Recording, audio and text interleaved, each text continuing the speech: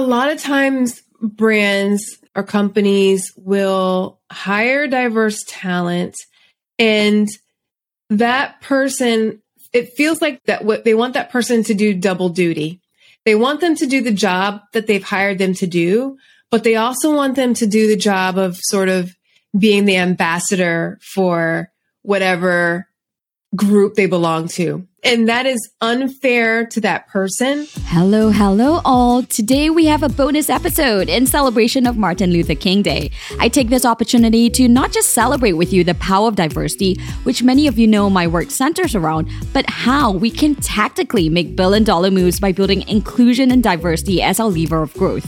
To do so, I'm calling in an expert, my friend Sonia Thompson, host of the Inclusion Marketing Podcast, who has worked with brands from Johnson & Johnson to GSK, who weighs in on what it takes to actually build a productive diverse team, how messaging to a broader stakeholder and customer base helps you win, and why you shouldn't be tasking that one diverse team member with your diversity goals. You don't want to miss it. Welcome to Billion Dollar Moves, the show for the top founders, funders, and execs making billion-dollar moves that are shaping our future. From the growing pains of a unicorn journey to IPO, the question of impact, purpose, and returns, we go real deep in the world of venture and business. I'm your host, Sarah Chen Spellings.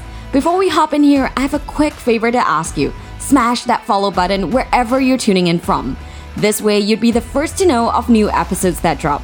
And of course, please tell your friends so we can amplify more stories built on grit in the US and Asia venture ecosystem, and that we can all keep making billion-dollar moves together. Now let's get started. I work with venture capitalists, limited partner investors that are thinking hard about the way they are leading forward. Diversity, equity, inclusion is a big topic, and especially in times where the market feels a little bit tough. There's already, I guess, a consensus that we are in a recession. And as with marketing, oftentimes diversity, equity, inclusion becomes an afterthought, right? And it shouldn't be. A lot of times people think about diversity, equity, and inclusion as a nice to do, as something that's like politically correct, as something that's an HR sort of initiative, without necessarily realizing that it is a growth lever. Each brand is now sort of, as we think about being in a recession, fighting tooth and nail for every customer that they get. And our customers that we're serving, the people that we're trying to reach with our products and services, are increasingly becoming more and more diverse. If we look at Gen Z, for instance, they are the most diverse generation, and this is globally, right? They have very different values in terms of their expectations of diversity, equity, inclusion, and belonging. They have very different values in terms of their expectation of the brands in which they're buying from and engaging from, in terms of how they're engaging with different communities. And whenever we talk about diversity, we're talking really about a number of different dimensions of diversity. It isn't just race or gender or ethnicity. It also includes sexual orientation. Not to say that you have to decide that you're serving all of those, but it's important to be aware that the people that we're serving are different. And we're in a new day where people have the expectation that the brands that they're interacting with are going to acknowledge the differences that we have individually and meet and serve those differences. So going back to is diversity something that we can afford to put on the back burner? No, it's not, right? Because inclusion, inclusive marketing, and operating in an inclusive manner is really the future of marketing, right? It's the future of the way in which businesses operate. And those brands, those companies, those startups who are reluctant to sort of hop on board and embrace this are going to find themselves fighting the future and being forced to, unfortunately, they're going to be forced to do it later on. It's kind of like digital marketing, right? There were a lot of people, maybe 10 years ago who were reluctant to get on board with like the digital train. And then what happened? Like it didn't go away. It wasn't a trend. It wasn't a fad. It just became integrated into the way that we operate. And inclusion is fast approaching that same way. Yeah. And Sonia, I think you're deep in the world of marketing and deep in the work of inclusive marketing. But of course, our audience may not be as well versed as you, the expert. Can you tell us a little bit about when you think about inclusive marketing, what would you say are the 3 top tenets of what makes a marketing initiative or a marketing strategy truly inclusive? So inclusive marketing, and I alluded to this before, it's not necessarily about serving everybody. It's acknowledging that the people who have the problem that your business solves are different.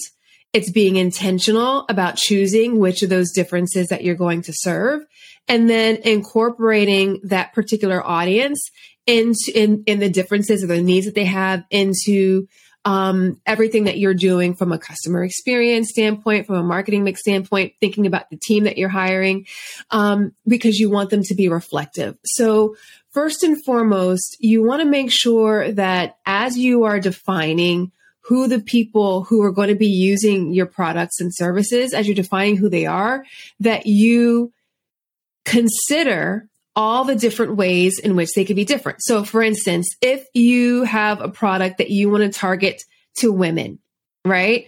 How women aren't all the same, right? Does this mean, is this women of, a certain age? Does this include women who are married? Does this include women who have children? Does this include Muslim women or Jewish women? Understanding how people can be different then opens you up to figuring out, okay, based upon the differences that we want to serve, how can we then adjust different elements of the way in which we communicate, possibly even different elements of the product that we're building, so that they understand that we designed what it is that we're doing with them in mind. And they say, this brand really gets me. They've taken the time to consider me and my unique needs. And because of that, not only am I going to buy from them, I'll probably buy from them again and again and again. And this is, and I'll tell my friends about them. So people who in particular are accustomed to being underserved or ignored by brands, whenever there is a brand that all of a sudden caters to their needs, sees them, then they tend to be quite loyal. And we know, and loyal customer is what we all want. Right. So, this is very relevant, I think, for a lot of startup founders that tune in that are looking to scale, right? So we're not at the 0 to 1. A lot of our founders here are unicorns and are thinking 1 to 10 global expansion. And in fact, I had one founder on that was set on global expansion because it's empire building. It feels good for the ego.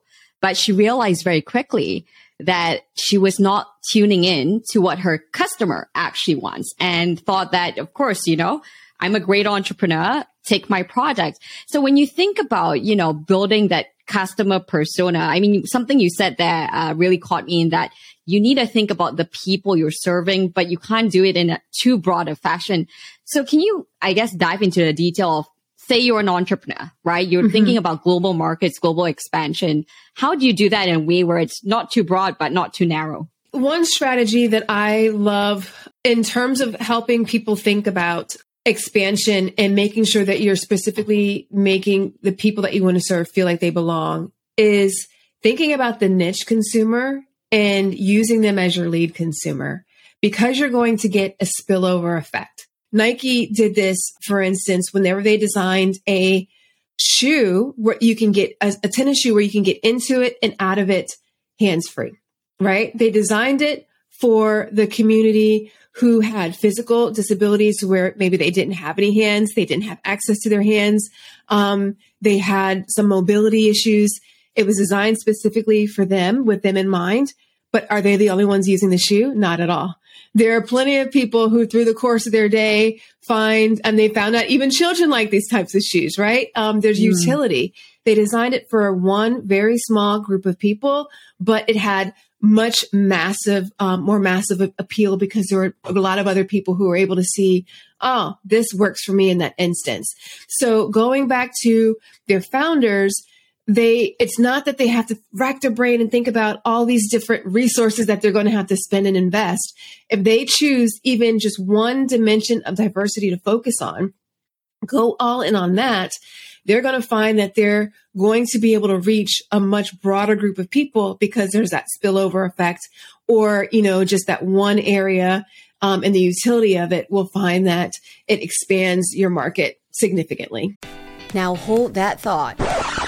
Finding a service solution that helps you keep customers happy can feel impossible, like trying to remember the name of that guy you literally just met at a networking event. HubSpot's all-new Service Hub can help. With their service solution part at least, it brings service and success together on one powerful platform. With an AI-powered help desk and chatbot to help you handle your frontline tickets, so you can scale support and drive retention and revenue. We love the sound of those things. Visit HubSpot.com/service to learn more.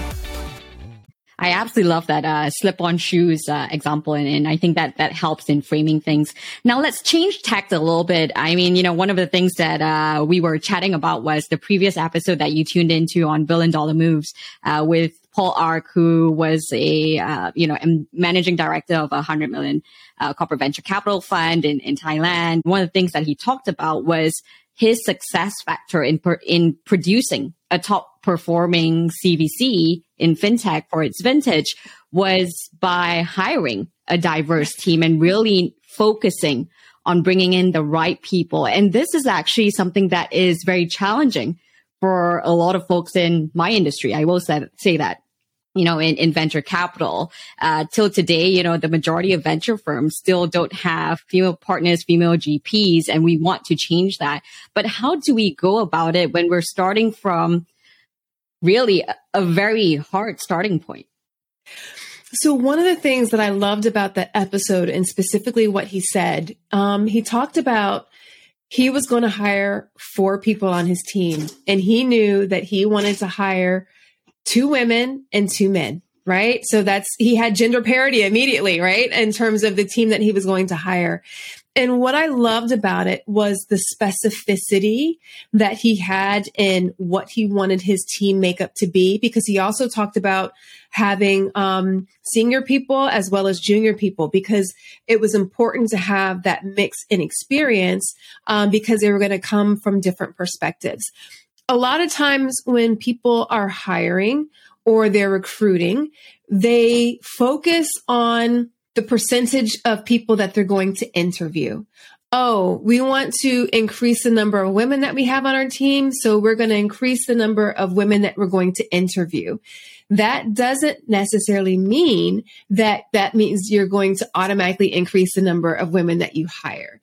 And I think it's a small distinction, but it's one that can make a big difference. Let's say you say, we're going to make sure that 50% of our candidate slate is women. You could still hire all men as a result of doing that, right? And it doesn't necessarily mean that you're going to change the makeup of your team. And it kind of sets you up to tokenizing a little bit more in terms of your overall process. Whereas like you're trying to get like just one person in on your team from a diversification standpoint.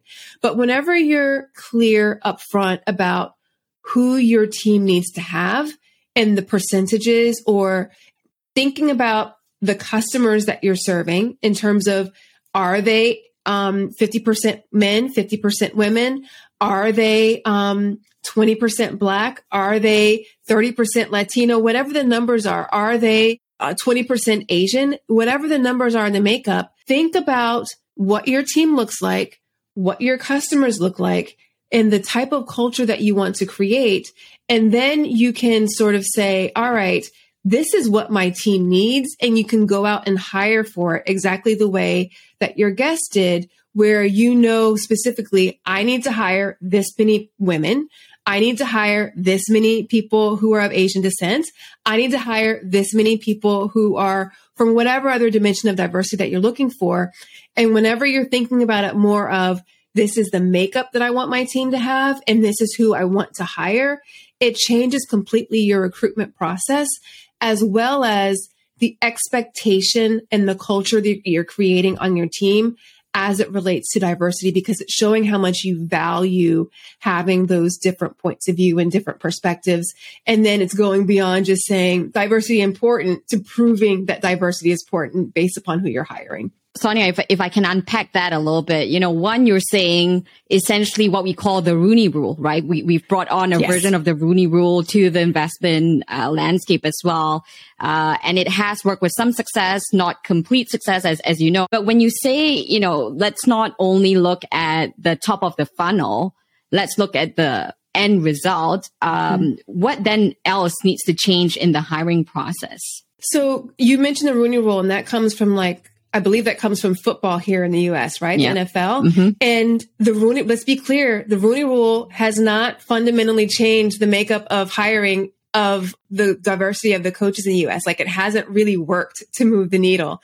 So even though a lot of people have sort of adopted it and it sounds great in theory, it's more of making sure that, going back to the overall recruitment process, if we need to hire 3 women, right? If we need to hire 3 Black women, whatever it is, whatever the makeup is, then it sort of forces you, or it changes your thinking about where you go to find these groups of people. So instead of putting it up on a very specific job board, where everyone can apply, right? And there are times where that's necessary to do that. It might force you to go very specific to a women's specific professional organization. I went to an HBCU, a historically Black college and university in the US, Florida A&M. And whenever I finished business school, I went and worked for my corporate job based upon them coming on campus and specifically recruiting for Black talent. Why were they at my university specifically recruiting for Black talent? Of course, I feel like it was a great program, but they were fishing where the fish were, right? If they knew that they needed a diverse talent, why wouldn't you go to an event or on-campus recruiting where there is an abundance of exactly what it is that you're looking for? One other thing to note on this that it could help you, a lot of times when people are hiring, especially when it comes to venture capital, smaller startups, et cetera, they're hiring based upon their network. This happens in larger companies as well. The challenge is most people's networks are very homogenous. So if you are looking to diversify your team, but you've got a homogenous network, those things are incongruent, right? So it's important that we all, and this takes time, that we all focus on diversifying our networks, because if you want to continue to hire in that way, you have to change something that will make it more likely that you'll be recommended someone from somebody in your network who knows these fantastic, this great talent that's available, but because they've got a diverse network and they've got access to a broader range of people versus you hiring the same type of person over and over and over again because you've got this homogenous network. Oh, I love that. I mean, you are singing to my choir. So things that you said there is number one, of course, go to where your target, meet your customers where they are, meet your stakeholders where they are is point number one. Point number two is, don't underestimate the power of your network, and especially in venture capital. I mean, I know this from the work that we do, that, there's a lot of trust. There's a lot of relationships, that actually brings people into the system. But of course, when you sort of work through that, there's biases and there's, what does comfort look like, right? So it's really challenging yourself to say, what do my networks actually look like? And how can I expect to get these results if I don't change my construct of my own network in itself? Right, right. And so as we think about just diversity, equity, inclusion, and belonging, so much of it, I think people think of it at an organizational level, but there's a big part of it that's individual as well, right? Because we can get rid of our own biases by the more we interact with and build relationships with people who are different from us. It just makes us better people overall, but it also makes us better business people, and it has a number of benefits that trickle down into your perception, the way you view the world, the way you view different groups of people, the way you view the people that you serve, the way you operate or think about how you run your business and what works well and what doesn't. And in fact, Sonia, I'm happy to share with you one of the big multi-billion venture funds that we work with. What they did was exactly that, right? They brought on, they had, I want to say, one woman partner out of the many, and they brought on one specifically to look at gender as a strategy, right? As a growth strategy. And from there, built out the team. And now they're fully ESG focused as well in developing returns and driving returns. And that all started with bringing in someone that was different from the status quo that they then were starting to see the deal flow change, right? The messaging into who their customers were, the stakeholders, i.e. the female founders, the message with the $1 billion fund for women is funds that sign up with us have the welcome mat open for women. And with that, we get excellent deal flow. Now, I want to go a little bit further because now, because I've been doing this work for some time now, the challenge still doesn't end there, right? It's not enough to hire diverse teams. And in fact, one of the large financial firms I work with had shared with me confidentially that, hey, Sarah, we realized one of the mistakes that we made was we expected diversity from the diverse talent that we brought in, but it didn't always work out. Can you tell us a little bit about why that is? A lot of times brands or companies will hire diverse talent, and that person, it feels like that what they want that person to do double duty. They want them to do the job that they've hired them to do, but they also want them to do the job of sort of being the ambassador for whatever group they belong to. So if you're the only woman on the team, they want you to be the person who signs off on, provides input on everything woman related. If you are the only person who's on the team who's LGBTQ plus, it's like you're the spokesperson suddenly for that group. And that is unfair to that person. One, because one person, of course, can't speak for an entire group. And two, because that's not their job unless they were hired for it specifically. So it's like you're treating them like an unpaid consultant because you're, expecting them to weigh in on and provide input on things that might not have anything to do with their job. And third, and quite possibly most importantly, if they weren't hired for that specific purpose or they don't have expertise in that particular area, they might not be able to speak to, or probably won't be able to speak to credibly, that entire group of people because that's not their area of expertise. Sure, they're, I'm a Black woman and I have lived experiences that I could speak to and that I can offer up, but I cannot do that for Black people in general. Now hold that thought. Talking Too Loud, hosted by Chris Savage, is brought to you by the HubSpot Podcast Network, the audio destination for business professionals. On this podcast, Chris Savage, Wistia CEO and loudest talker, takes you inside the minds of entrepreneurs as they share the hilarious, informative, and most challenging aspects of building more human brands. Everything we love here at $1 Billion Moves. Now, an episode I loved recently was the one with guest Joe LeMay, Jiu-Jitsu loving entrepreneur and co-founder of Rocketbook. He talks about how an airplane epiphany took him on a wild ride that started with a Shark Tank flop, but ended with a $50 million exit. That's our jam. Listen to it, Talking Too Loud, wherever you get your podcasts. Right? And it shouldn't be an expectation. And because I have my own experiences, I have my own preferences, and that can be completely different from my sister, from somebody that I don't know, from, the group of people who, have completely different set of experiences that I do. I'm tainted by certain privileges that I have, whereas other people might not have those same ones.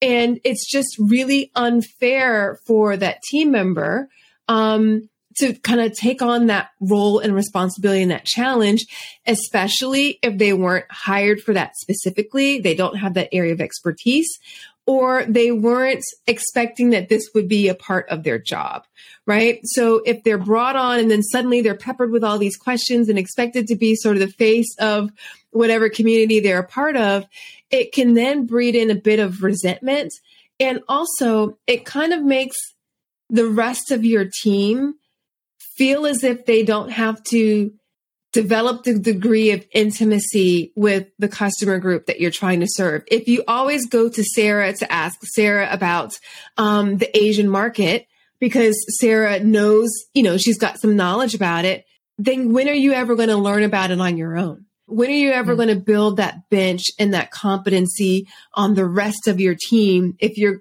constantly relying on Sarah or whatever the person in your office to be able to do that? So if you're I love that. Serious about building a diverse team, and there are a number of studies that talk about diverse teams outperform their peers that aren't diverse, right? On a number of different areas. If you actually want to get the benefits of having a diverse team, you need to embed inclusion into the overall team culture. And it needs to be everyone's job, not just the one or two quote unquote diverse talent team members that you've got on the team. Yeah. So absolutely love this and want to make this as practical as possible for our guests, right? Who are decision makers, who are building teams every day.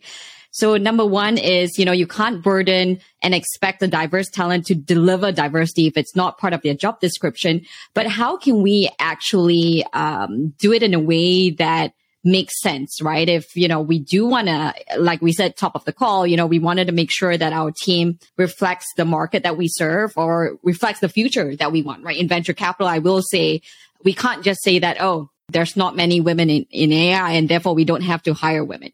Right. This is where things, it's sort of a flywheel effect and creates the reality that we have today, right? And that's why we're sort of forward looking. But how do we hire, retain, and create a culture of, like you said, accountability? And I think Paul said this in the call as well in his episode, that it was necessary to have a culture, which is unlike most Asian culture where it's very hierarchical, where there was ability to debate. How do we build all of this? Yeah, you have to create an environment where psychological safety exists. Now, again, I want to underscore the point of, it's not like if you hire women, or if you hire, have a diverse team, that you're never asking people to weigh in on their experiences, right? From the whatever community group. You do want them to speak up, but it's important to establish that from the beginning, even during the recruitment and the interview process. Again, not to say that you need to be the spokesman for this community, but hey, Sonia, as a Black woman, and I'm acknowledging that you are a Black woman, right? You're going to bring unique perspectives and points of view that we don't have on our team. So we would love it. We welcome your point of view for you to speak up whenever you have, something that you feel like is valuable to add, when you have something to say, when you have a point of view that we're maybe not considering. That changes the tone and sets the stage where it's not like it's my responsibility for you to like constantly ask me to sign off on something, but you're welcoming me and letting me know that my voice, my point of view is valuable and that I should often speak up, and I should speak up and let my voice be heard, especially whenever the team isn't necessarily considering something that they should. Setting that expectation from the interview process really sort of sets the stage for people to know that their point of view is valued. So going back to what you just mentioned about culture, and different cultures, not necessarily some being very hierarchical. So it's not necessarily the thing that people are accustomed or comfortable with doing, deviating from what, somebody who's a higher up might have said, or is different from what the group may be thinking. The more people see that differences in opinion are valued and can help make a better work environment and product, they will get more comfortable in doing that, and speaking up. Yeah. And one of the things that actually we learned in working with over 100 venture capital funds to drive returns through diversity, invest more into women-led companies, is that, we can do as many unconscious bias trainings, subconscious, unconscious, whatever you call it these days.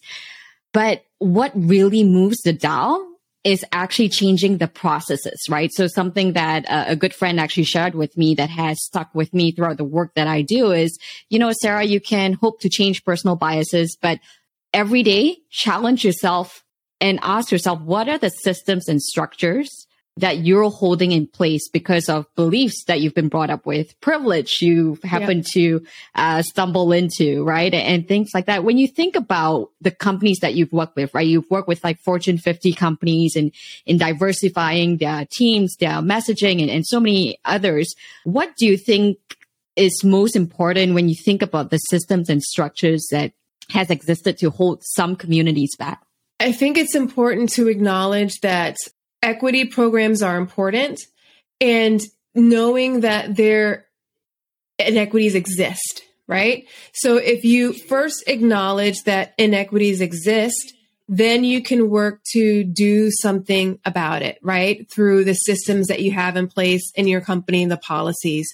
If you acknowledge that our diversity, equity, inclusion challenges aren't going to be fixed on their own, then you can then say, all right, well, what is it that we are able to do so that we're able as a company to move the needle forward and not expect for it to happen organically. So going back to what we were talking about earlier about building a diverse team, that goes with looking at the makeup of your team, right? Acknowledging here are the goals and specific targets that we would have in terms of what we think our team should look like based upon the customers we're serving, et cetera. And then you can go back and adjust your recruitment process to then align with the end goal that you're trying to reach. If you want to make sure that you are diversifying your user base, your customer base, start by thinking about what is the end goal that you want to get to, and then think back to, all right, what are the processes that we need to have, what that will enable us to support and get that way. Because a lot of times people have metrics, they have performance metrics that are contrary to a specific goal that they have. So that's why, going back to the original discussion, it's important that diversity, equity, inclusion, and belonging are embedded into your business strategy, because then it's easier to hold people accountable, bake it into their performance metrics, bake it into your business metrics so that everything works together in supporting it, rather than feeling like you're having to fight for resources, which is more important, which is not, which is a priority, which is not. Whenever it's all aligned, then you can adjust whatever policies that you might have in place internally to then support you getting to whatever this goal is that you've stated that you're trying to achieve.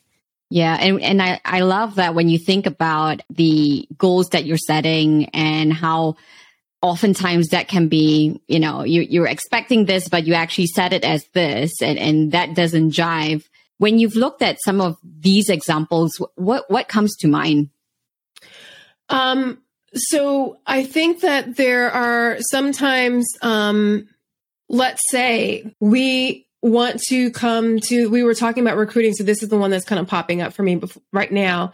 We want to hire more diverse talent, but we're only going to these top 10 deemed schools that we've deemed that the best talent comes from, right? We say that we've got these very specific, we want to build a more diverse team, but we haven't changed anything about the way that we source talent, right? So because we haven't changed the way we source talent, where we go, because we haven't looked at how we even interview people, right? Do we put these panels in place where everyone on the panel has a very clear sort of focused idea in their mind about what good talent looks like, right? Or what experiences they have to have that makes them, sort of a good candidate for this position. If we put a goal in place, but haven't changed the way we think about what good looks like or what it has to be, or anything about our process that makes it more inclusive of people who don't fit into the mold of what we've historically deemed as important, then we're going to continue to get the same result. Or if we do bring on some new talent, the culture that we've created isn't one that is conducive for them to be able to thrive and actually bring the benefit that you created. So it's more a matter of once you've defined this goal, then look at every step of the journey that you're going through to make sure that it is supporting what that goal is that you want. And it's not sort of perpetuating the more of the same that you've historically gone through, right? How are you interviewing them? How are you determining your degree of success? How are you writing your job descriptions? I read something that said that one word, I believe that there was one tech company, they were looking for engineers and they described the engineer that they were looking for as a ninja. And because of that, I think they only received like 2% of women who were applying for the job. But whenever they just took that word ninja out, immediately the number of candidates they got from specifically women shot up. And you wouldn't think that that word would make that big of a difference, but it did, right? Just because of the way people were thinking about what that role was it right for them? And so we have to be vigilant in thinking about every step of the process. Not to say that you have to change everything right away, but know that there are a lot of contributing factors, systemic things that exist within organizations that make a big difference in terms of the results that you're going to get. So whenever you get serious about saying, we want to achieve this goal, you're going to have to evaluate, every part of your process to make sure that it is supporting the outcomes that you want to reach. Yeah. Well, I hope this is an aha moment for many that are tuning in, because I've heard this so many times by, top decision makers, right? A CIO of a top endowment. And I think this, the American endowments are a huge source of funding actually for the venture capital industry. They're multi-billion. You think about Yale, the Ivy Leagues and things like that. And they do have, holdings in private equity, of which alternatives being venture capital is a leading source of their returns for many of them. Touch wood, so far. And one of the things that they do is hire from their own university itself, right? Mm-hmm. So when they think about why are the LPs, so the limited partner investors that invest into the venture capital funds, not as diverse, is because of what you exactly said, right? How they're writing their job descriptions. Are they saying that they need to have had that Ivy League privilege? And of course, right. Not everyone has that opportunity, but that doesn't make them lesser off. The other thing that I like to bring as an example, which is closer to our industry, is, when we evaluate venture capital funds, the key thing that a lot of LPs ask for is the track record, right? What's your 10-year track record in this industry? What have you delivered? But of course, as you said, this is like asking the intern who's looking for job experience or job experience. And that, cancels out a huge population, which is where the opportunity lies. Right. And I think that sometimes people have this ill-conceived perception that there's only one way to prove or demonstrate your experience. And if we look at the digital world, for examples, for instance, the people that are getting hired, for instance, now, or the people who are getting results, they don't have an MBA with, 10 years of experience, doing X, Y, and Z, checking, X number of boxes. They're the people who are have 1 to 2 years of experience, self-taught through trial and error. And they are mopping the floor with people who might have all that other traditional experience because they've got lived experience, real world experience that works for what is happening today. But we also need to acknowledge that our consumer, the people who are buying the products that we have, they are changing because everything around them is changing in terms of how they consume information, how they engage with brands, how they buy, their attention span, etc. So we need to make sure that we're adapting our industry practices with what is actually happening with the consumer and finding a way to sort of meet that in the middle and understanding that what may have worked previously, we're not throwing it out the window, but just acknowledging that there are also other ways of operating and we need to reflect that on our teams. in the way that we sort of operate and make decisions. Yes, I was shaking my head there because it's almost a ridiculous concept, but we invest in technology, which of course is changing rapidly every day. But venture capital as an industry itself has not innovated in decades. And that brings me to the last question that I have for you. You know, because we're in this state, you know, it is a dire state. We need to change drastically and we need to change dramatically. But what I get pushback on is, you know, Sarah, look at the results, right? The system is not broken. Why do we have to change it? What do you say to naysayers like this when we talk about diversity, equity, and inclusion being the driving force of what we need to do for our future? So I live in Florida, and a couple of months ago, we had a hurricane. At least 5 days before the hurricane, we were preparing for the hurricane. Everyone was going to the grocery store. They were buying their food. The day before the hurricane, we were, putting up our storm shutters on our house. We brought everything inside. It was sunshine outside, right? There was no rain. There was no cloud in sight. Everything was, it was perfect weather, but we knew a hurricane was coming. So we prepared accordingly for the hurricane. Whether the hurricane comes or not, we are prepared. We've got our water, we've got our food, we've got our snacks. The house is prepared. So then what happened? The hurricane hit. The people who were prepared, they were able to weather the storm, right? Now, unfortunately, there's some people that they weren't, no matter what happened, they weren't ready. But we would have been called irresponsible if we know that this hurricane is coming and we don't do anything because it's sunshine outside, right?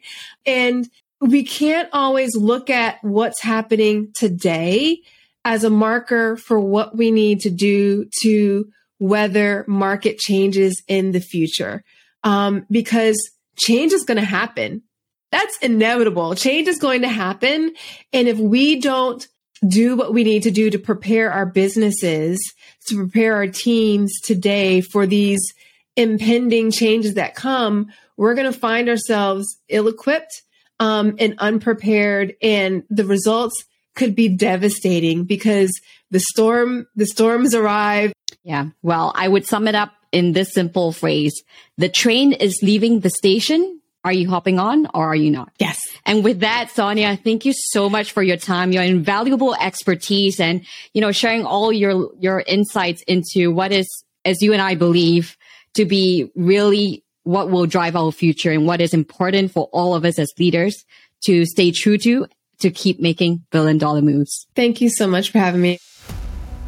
And thanks so much for tuning in this week. You can subscribe wherever you get your podcasts and follow our socials on Sarah Chen Global to get the latest on the show. It would really help me out too if you enjoyed this to rate and review our show on Apple Podcasts and share your favorite episodes with a friend. I'm Sarah Chen Spellings and you've been listening to Billion Dollar Moves.